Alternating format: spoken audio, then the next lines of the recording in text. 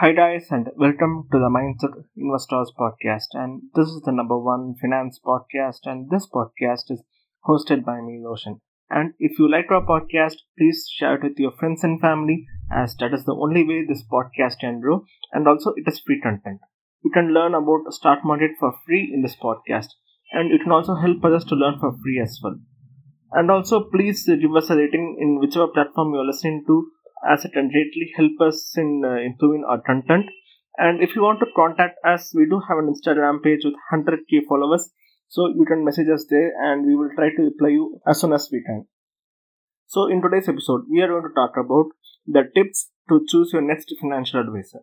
I might have said this in many podcast episodes while chatting with you guys on Instagram, that to always consult your financial advisor before investing on any stock. So that is a topic we are going to cover in this episode. So now let's look into it. So managing our finances is very important part of our lives. When coming to money matters, it is always important that we don't make any mistakes, or as some might not have the time to go and study all about the money. So we hire financial advisors so that we can consult with them whenever we want, so that we don't make any financial mistakes. So financial advisors offer various services like investing, tax planning, paying down debt, budget and savings, and getting you insured, and they can also help you in planning your retirement. So by looking into this, it seems like it is better to consult a financial advisor, as he or she will help us in making our life easier. And many of us tend to neglect our finances either because we don't have the proper knowledge or we don't have the time to look into it.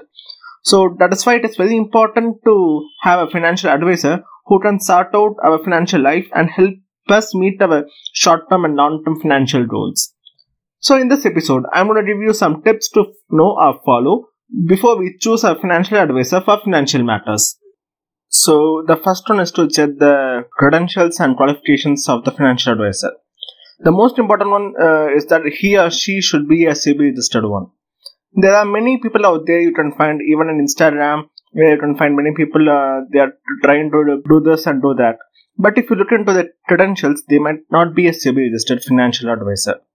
The reason why we are checking is that if they are SEBI registered or not is because they have more knowledge. But I'm not saying that others are not knowledgeable. But the only difference is that they are officially registered by SEBI.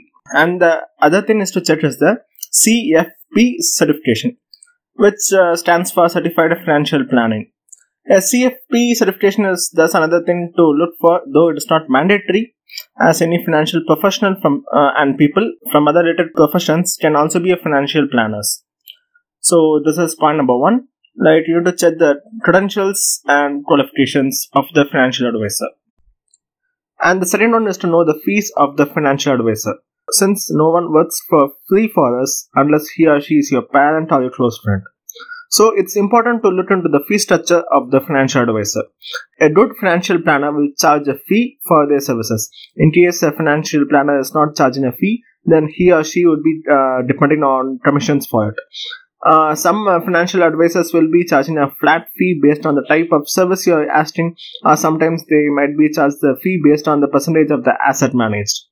Financial planners could charge between 10,000 rupees to 50,000 rupees per year, and as said, it just totally depends on the type of service, and it can vary. So once I contacted a financial advisor for the tax planning and the tax benefits, so he charged me around 1,500 rupees. So it can totally vary depending upon the services you are asking. So this is point number two. So you need to know the fees of the financial advisor. And the point number three is to choose a financial advisor based on the experience. So let's consider you are the CEO of a startup and you just started and you want some people to work on your most important project.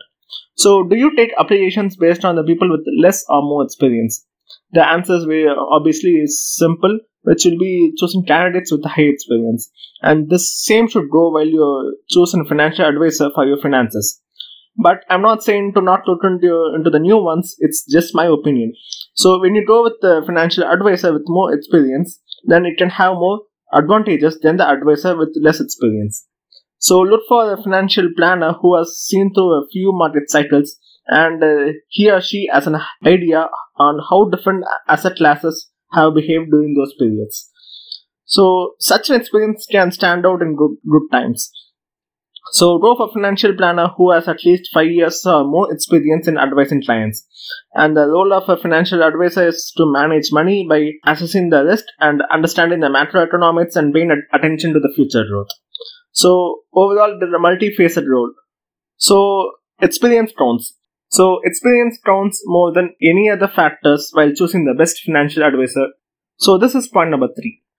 And the next one is always fix a meeting with the financial advisor. So, you can't explain everything with them over the phone call or through WhatsApp text, which I recommend not to do, and it is best to avoid it. So, it is important to meet the financial planner in person or through a video call.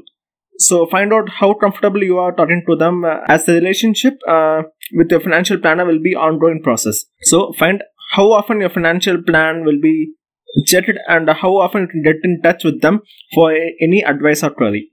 So after this COVID-19, many financial advisors are meeting their clients online. So you can either talk with your financial advisor in person or through the online, but it should be a video conference and not through a WhatsApp or through text. So it's better to always go through a video conference, or sometimes you can go in touch with them, or else you can go and speak to them in person by going to their offices or asking them to come to your home, so you can get in touch with them regarding your finances.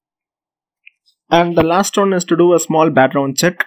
So you can doodle about the financial advisor and get to know about how much ratings are given to them. If possible, you can also check with their clients on how well he or she handles the finances of their clients. And you can also ask the financial advisor about how much time does he or she spends with each client in solving their financial problems, and if they try to help them make a good financial decision as a whole.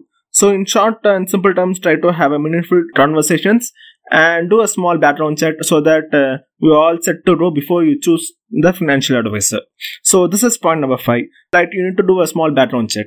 So these are the 5 tips I brought to you in this episode. They are: number 1, check the credentials and qualifications of the financial advisor, and number 2 is to know the fees of the advisor, and number 3 is to know the experience in this field, and number 4 is to fix the meeting and get to know more about the financial advisor in person, and number 5 is to do a background check. Also, there are many financial advisors out there, so if you're not satisfied with this one, you can always choose another one in the beginning itself. So try to do all kind of analysis and compare one with the other and choose the one which suits you the best. After all, it is all about managing your hard-earned money. So that's it, guys, for today's episode of the Mindset Investors podcast. If you love our podcast, please share it with your friends and family, and share it on Instagram and tag me in it, as I would also love to give you the shout out for it.